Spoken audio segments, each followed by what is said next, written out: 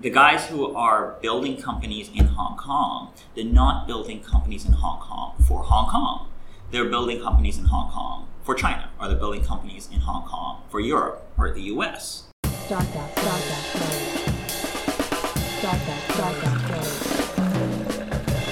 Hi, welcome to the second season of Startup Roast with Garage Society. I'm here today with Ryan Vaz of Pad39, who's a member here in our Wanchai space. And we're going to have a little talk about his journey to Hong Kong, the work he's doing at the moment, and the future of digital transformation. I think first, Brian, let's just get a bit of an introduction. What's your name, where you're from, and how did you end up in Hong Kong? I'm Brian. We've known each other for a little while, but I can introduce myself. So I'm actually originally from Canada, but I grew up in Greece and India, so very much the definition of a third culture kid. I originally came to Hong Kong about 3 years ago. 3 years ago, September. Yeah. There we go. And it was a little bit of getting bored of what's going on in Canada, looking to see, being a third culture kid, it'd be nice to go back to Asia. So it was very much a decision between Singapore and Hong Kong, and let's just face it, if you're 26, coming to Hong Kong is a little bit more appealing than going to Singapore, just ever so slightly. So yeah. And I understand you've also spent a bit of time in Latin America. Is that right? Yep. I blame my dad for that. Yeah. Well, I don't know if I say blame, thank him. So after I went to university, he had the foresight that from a banking perspective, Latin America and South America would be the next big thing, right? So he actually taught himself Spanish at the age of 50, learned it for 5 years in Toronto, and then once he reached a point where he couldn't learn anymore in a classroom setting, put up his hand and said, I want to posting to Latin America. Wow. And he went to Costa Rica. Yeah. So throughout my university, I got to go visit him in Costa Rica, and then now he's in Puerto Rico, dealing with the aftermath of the hurricane as well, because from a banking perspective, access to cash, access to loans is crucial in reconstruction. Yeah, right? Honestly, I think that's something people don't even think about. No, there is a disaster. Exactly. They realise the infrastructure around it.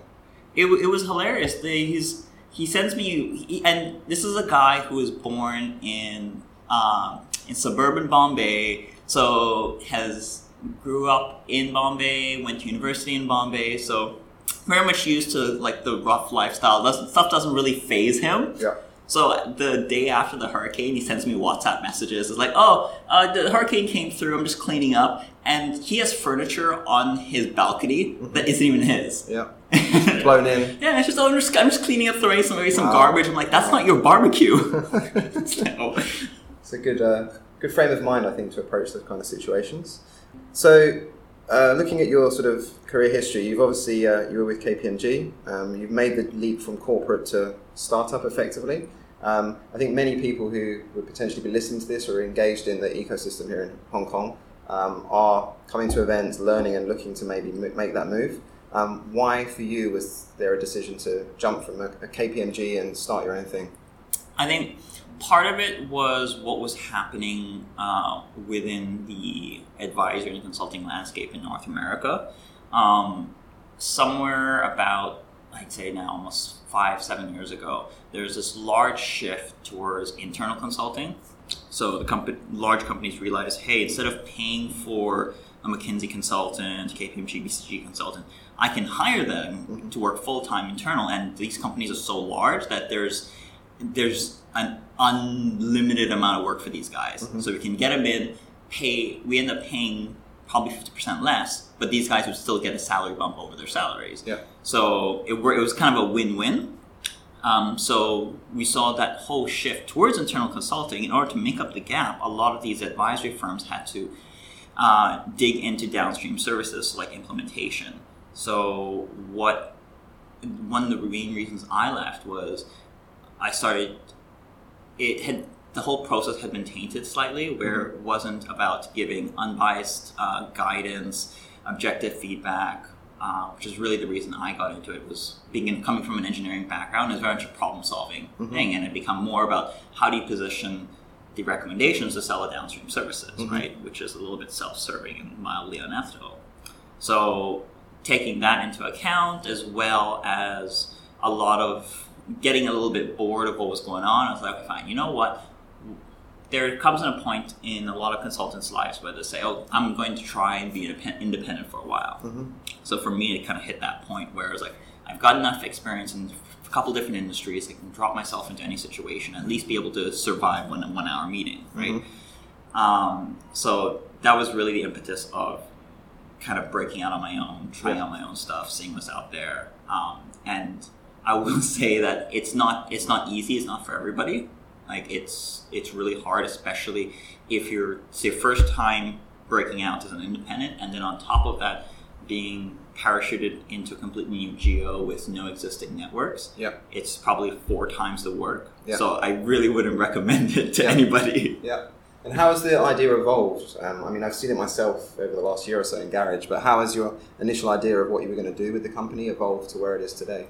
I think it's slowly evolved both from an understanding of what Hong Kong and the Asian market is and where it is on both the technology curve as well as the overall development curve, where I and many people in North America, if I talked about Hong Kong, have this view of like the Emerald City, right? It's this wonderfully bright, shiny object. I'm pretty sure they're thinking of Tokyo, not Hong Kong, when they describe it, where everything is very clean, technical, advanced, all that stuff. Coming here, I quickly found out it was the exact opposite, where it got so strange where I could map certain trends to North America by just subtracting 7 years. Yeah. Right? Everything from like the cupcake trends to various ramen trends to how they approach. We've got the burger trend coming at the moment here in Hong Kong, which is in London, good 5 or 6 years ago. We've got Five Guys opening soon in Wan Chai. You go to London, it's saturation. We had the Shake Shack queues. A couple of months ago, I was in London in the summer, and they're on every corner. It's like a 7-Eleven, basically. So it's hilarious, right? So I just had to rebase myself, push myself to say, okay, fine, what was happening 5 years ago? And then that's what you go after. Don't try to sell large-scale digital transformations because no one really understands it. I don't know if the companies that have attempted it, they've all failed, right? So over the past 3 years, it has evolved from going after large-scale comprehensive digital transformations to more tactical technology engagement, at which point I kind of threw in the towel on the corporate side and said, okay, you know what? The only guys that seem to understand at least how technology is really going to impact the next 20 years are the startups in Hong Kong, right? Like, the guys who are building companies in Hong Kong, they're not building companies in Hong Kong for Hong Kong. They're building companies in Hong Kong for China, or they're building companies in Hong Kong for Europe or the US, right? So those are the guys that are actually keeping up with the times, right? So that's what really pushed us into startups. And then from there, the conversations were very much 50% more on the marketing side, 50% more on the technology side. So, and there's when you're in a startup, there is a natural marriage between what you're doing with your technology and how you approach the marketing, right? The more integrated, the more tightly coupled you can get those, the lower overall marginal costs and the faster you can scale. So it's an easy pitch to startups as well as SMEs that want to break out of that rut they've gotten into and say, you know what, if we kind of marry these two concepts, we can actually drive growth, a growth agenda. The question is whether or not you can hang on for that ride. And there are a couple of startups and SMEs that have said, yeah, sure, that sounds exactly like we want to do. Can you help us chart a course? And that's where you step in with Pad 39. Exactly.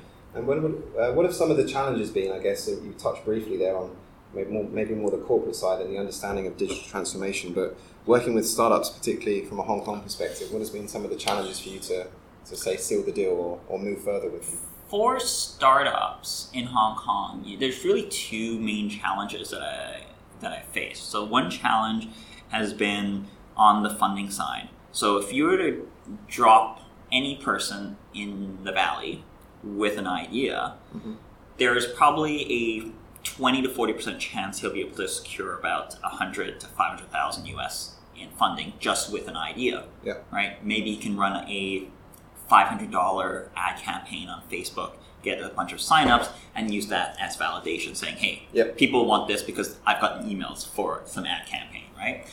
In Hong Kong, that doesn't work. In Hong Kong, you've got to show revenue, like actual dollars flowing through the door before you can see any real kind of funding, right?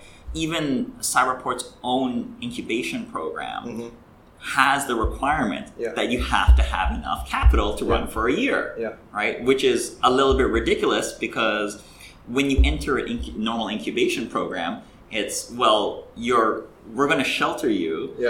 You're going to work this idea through, and at the end of it, if it seems like you've gotten traction, then we do a dog and pony show in front of investors, you get your funding, and you're off to the races, right? So it's a completely different take on the entire fundraising process, the growth journey of a company that really impacts how a company can, the steps a company takes to grow out, right? But at the same time, all this entrepreneurs are being influenced by the talking heads out of the valley, right? Saying, oh, well, our tech startup, I just pitch an idea and then I get $500,000. I have a $7 million valuation with like a 20-page slide deck, right? So they're going into these things thinking they can get this money, and then they kind of hit a wall. And on the other side is more about how they go about doing the sales, right?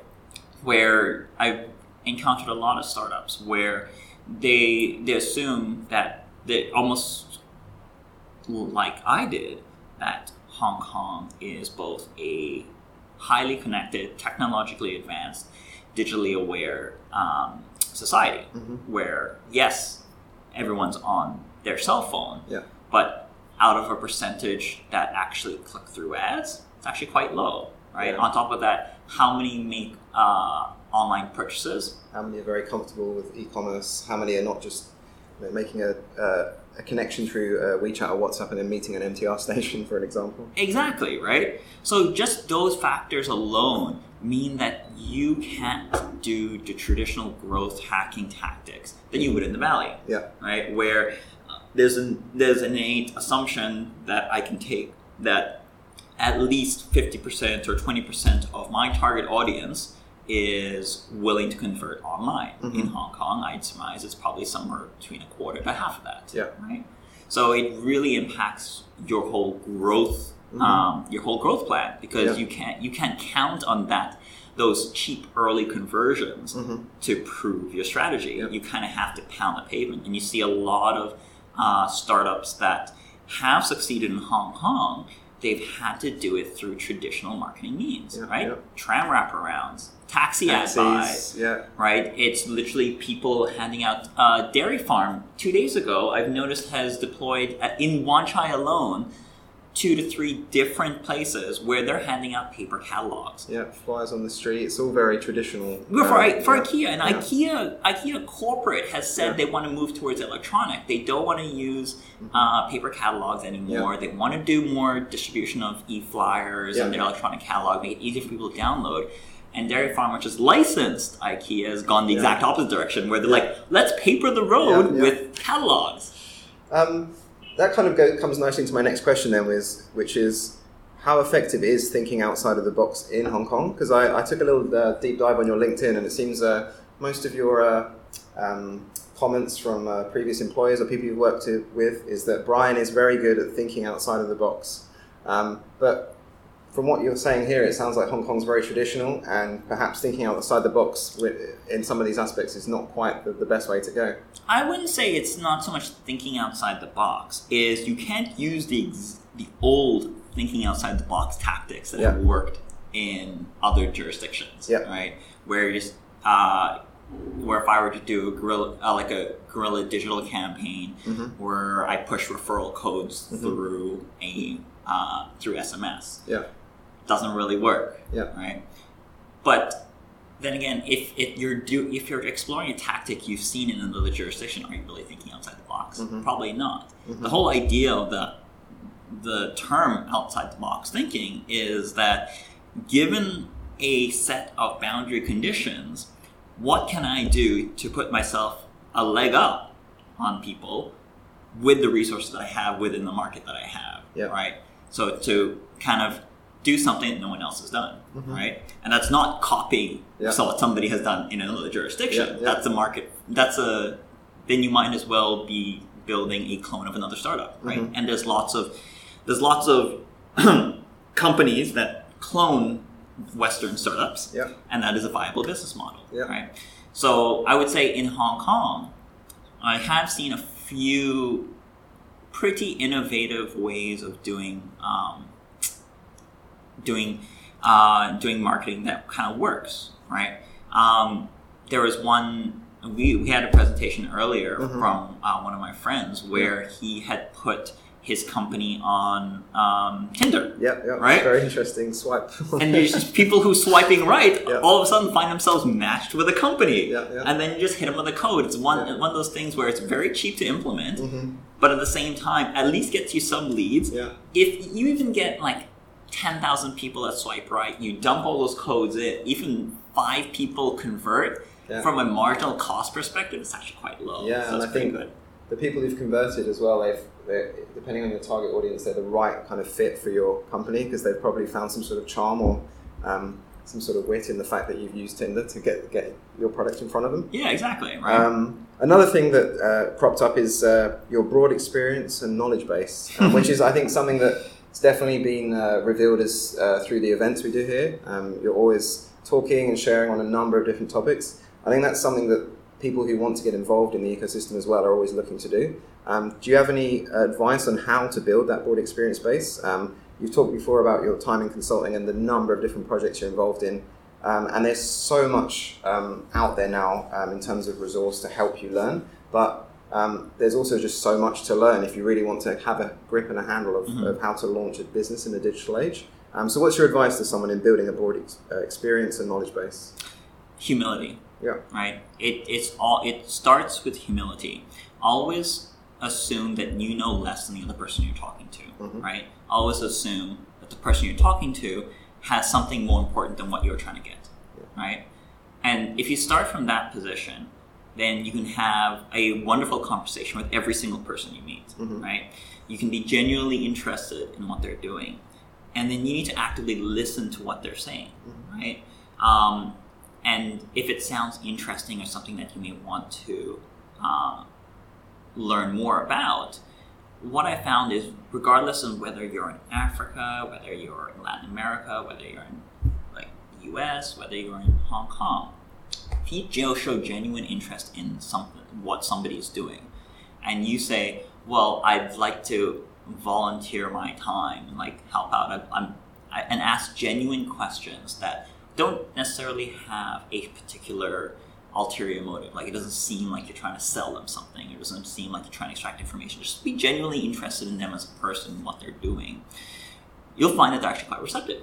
Right? And a lot of the startups, a lot of the people that I've gotten involved with in Hong Kong has been through that by just saying, tell me what you're working on, offering feedback, having a discussion, and just saying, oh, that's a great idea. Like, tell me more. Like, how, like, from me coming from a layperson, I think that these might be challenges. How do you normally solve it, right? And you'll find that most people are like, they're more than happy to talk about themselves, right? Because in most settings, especially in Hong Kong, where you have the Hong Kong handshake, I hand you a business card, I talk pleasantries for exactly 39 seconds, and then I move on. Where's that research come from, 39 seconds? No, the 39 seconds is a Stargate reference. Okay.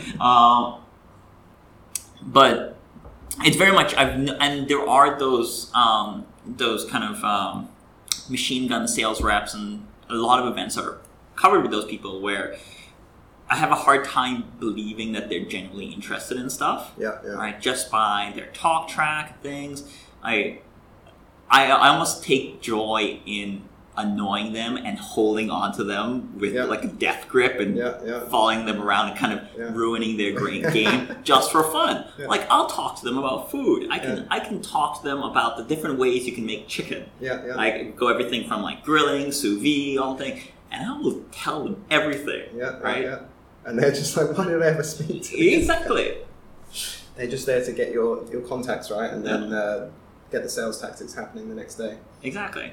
Which is not really a genuine way to network and to build relationships at all.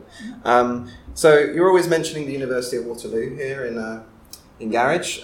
What's your thoughts more specifically on the ecosystems, both from an education standpoint and then the startup ecosystems in Canada and Hong Kong? I most likely will get into trouble at a few chambers about talking about this, but I'm not being a Canadian. I can't really shy away from that fact, right?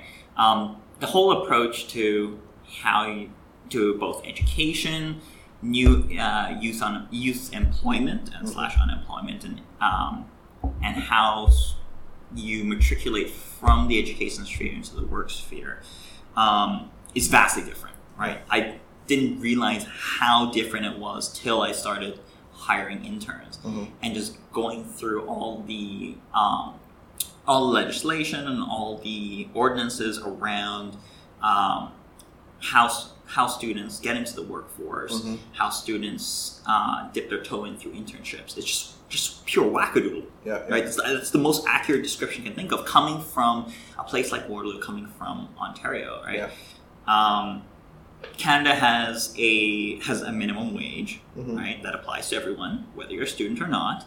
And then on top of that, my university, Waterloo, kind of pioneered this concept of a co-op program where instead of taking summers to go work, what you do is you do 4 months work and then 4 months study, 4 months work and 4 months study. So a 4-year program ends up taking about 5 years. Wow, that's good though. You get a lot of experience, and that's how Yeah. building that broad experience and knowledge base. Exactly. You graduate 2 years of experience, and what was funny is most of my classmates did not qualify for student aid after the first year because they were earning too much money. Yeah. It was one of those things where it's like, if the government tells you we can't give you a student loan because you've earned too much money during your work term, you know that something is pretty good, right?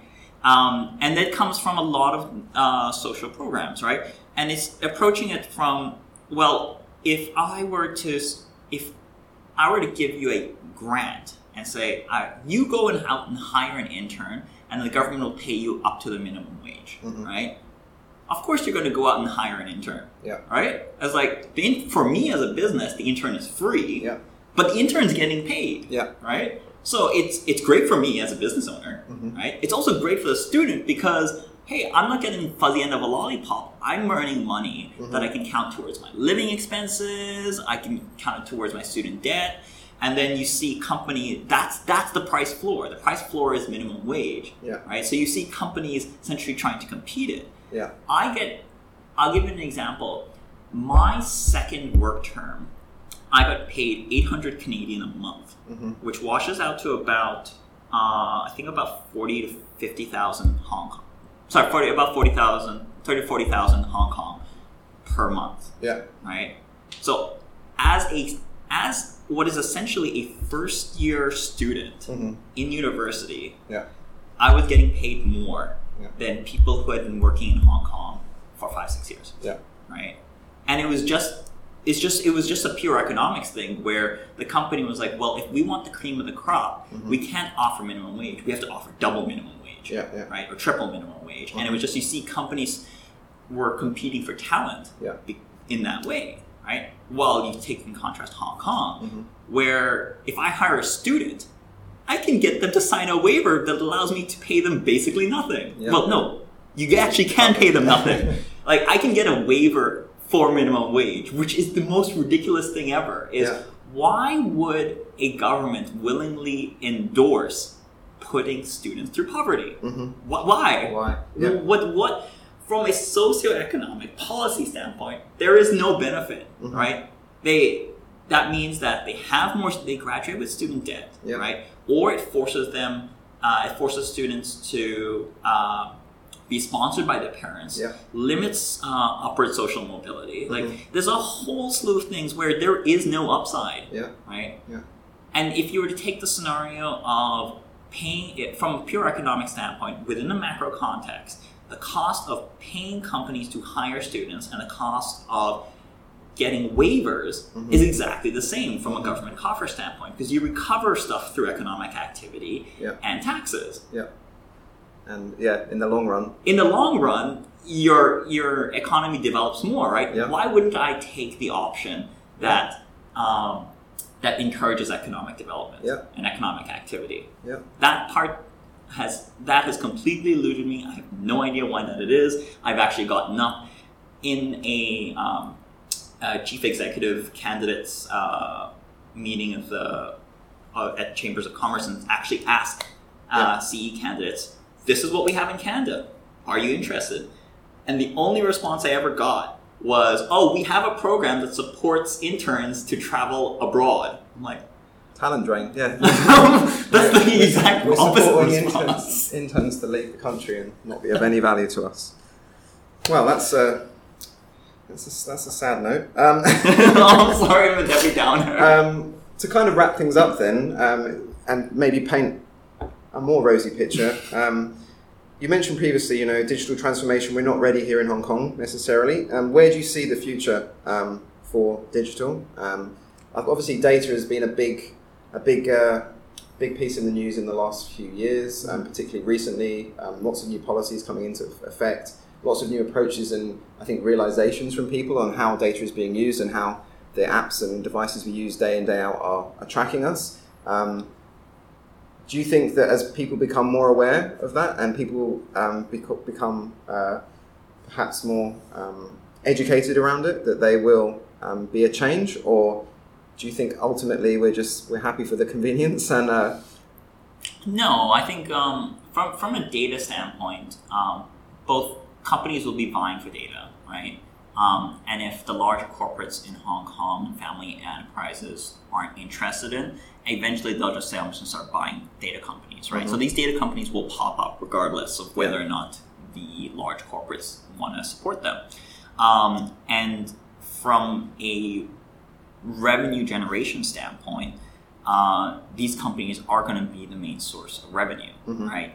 They're mining information. They're essentially finding the markets that nobody's exploited before. So while all the dummies are slugging it out in commoditized markets, these guys are essentially opening up new markets, right? Yeah. However, from a citizenry standpoint, so everything from personal privacy, really, what information should I consider personal? What information should a company protect, like as a steward of my personal information and collecting? I think that's one that it has to be a cultural perspective, right?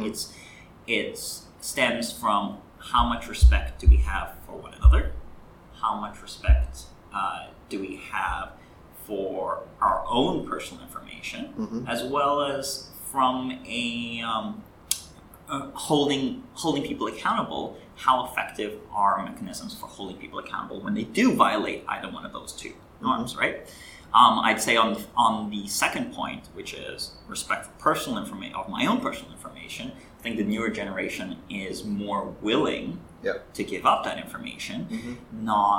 Though I feel half of it is because a lack of understanding of what they're giving up and how it can be used, right?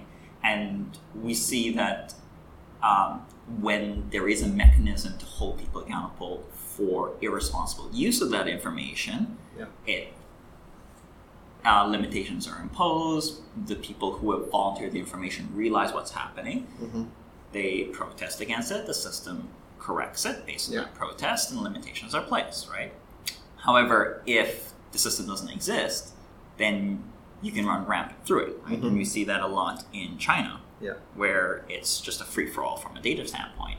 From a company standpoint, if companies can go and pull whatever data, not really care about it, and just kind of spread it all over, sell it, and all of that, and there's no accountability, then at some point those young people where they were such a treasure trove of information before will all of a sudden clam up, Yeah. right? And they're going to become more selective in what companies they pick, where they volunteer information, which is the exact opposite.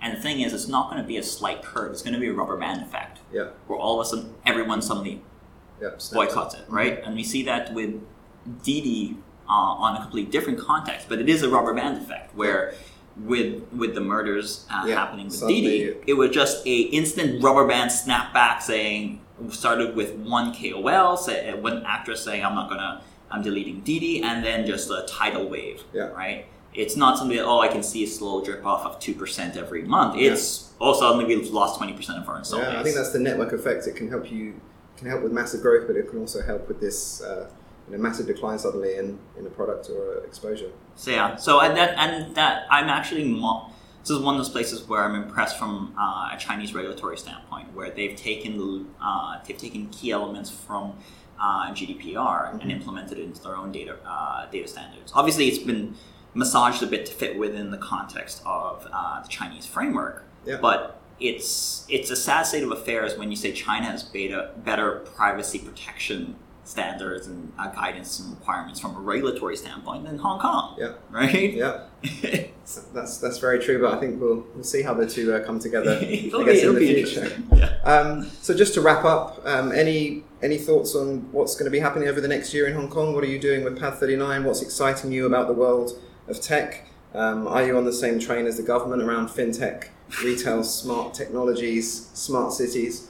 Or are there other areas that are really kind of drawing your attention at the moment? So we're concentrating our efforts in two areas. Our R&D, which is really me yelling at developers at 2 a.m. or tinkering around on my computer, is more around influencers, content marketing, trying to come up with different ways we can turn and kind of streamline influencers' content marketing to something that can be easily used by larger corporates. Right now, that whole segment, there's a lot of great ROI, but it has serious inefficiencies. So coming from an engineering standpoint, that's where the opportunity is. On the other side, also, we're swinging heavily back into fintech, where we had a large, I would say like 20% of our portfolio was fintech-related projects, and that's just swinging up, where we're seeing, because of a lot of emphasis both the government is placing, as well as things like PSD2 in Europe, as well as the shifts in the global financial sphere, where we do see a looming recession. There's more disinterest around risk metrics, how do you protect money. Same thing in Hong Kong. There was an article that came out 2 days ago on Bloomberg where there's a shortage of wealth managers in Hong Kong. Oh, wow. So people, it's literally like once every 2 weeks, I'll have a conversation with somebody who has left a big bank to open their own wealth management shop. Okay. Right? And then so Bloomberg published an article where essentially wealth managers are getting sniped and scooped up from other firms with the promise of a 30% pay bump. Wow. Right? It's just, there's a shortage. There's only 10,000 wealth managers on the island, but apparently there's about 1 million new, billionaires getting minted, where it's like, we just don't have enough wealth managers for these guys. So across the financial sphere, there's a lot of activity happening, right? And from a Hong Kong perspective, losing a lot of that mantle to Singapore, it's now a clamor to try and get it back. So I see from a Hong Kong perspective, definitely there is a understanding that they do need to move in that direction. Whether or not that materializes into proper programs and proper initiatives has yet to be seen. The new payment system is getting released over the next few. September. They're getting released actually this. The new payment system? Yes. So RTGS has been in place for, I think, just over 10 years. No, a few more than 10 years right now. So whenever you send a interbank transfer, you use what's called the CHATS or RTGS system, right? So it's a real-time settlement gateway. So unlike a lot of developed countries, that system only works during business hours. Okay. Right, so only between I think 8:30 a.m. and Yeah, 5 you'll o'clock. get the message saying tomorrow. Exactly. So if you try to send money to another bank on the weekend, it just doesn't go through. Yeah. So the new payment system, which is HKMA is launching this month, and everyone should have gotten at least a small flyer from their bank, essentially changing the terms and conditions, because it's a complete overhaul of the T's and C's because they're using this new system. Okay. It'll be 24-hour continuous real-time settlement. Nice. So finally. Yeah, I know. I was like, I can actually send you money, which when Hong Kong was shipping, it didn't really matter as much. Yeah. But if Hong Kong really wants to do fintech or any sort of digital payments, you totally need that. Vital. It's vital, right? So that'll make things a lot more interesting. Okay. Well, that's a nice bit of news to finish this podcast on. So thanks to Brian Vaz of Pad39 for joining us today on this first episode of the new series of Startup Roast podcast. I've been James Bernardo, the Program Director here at Garage Society, and this has been Startup Roast.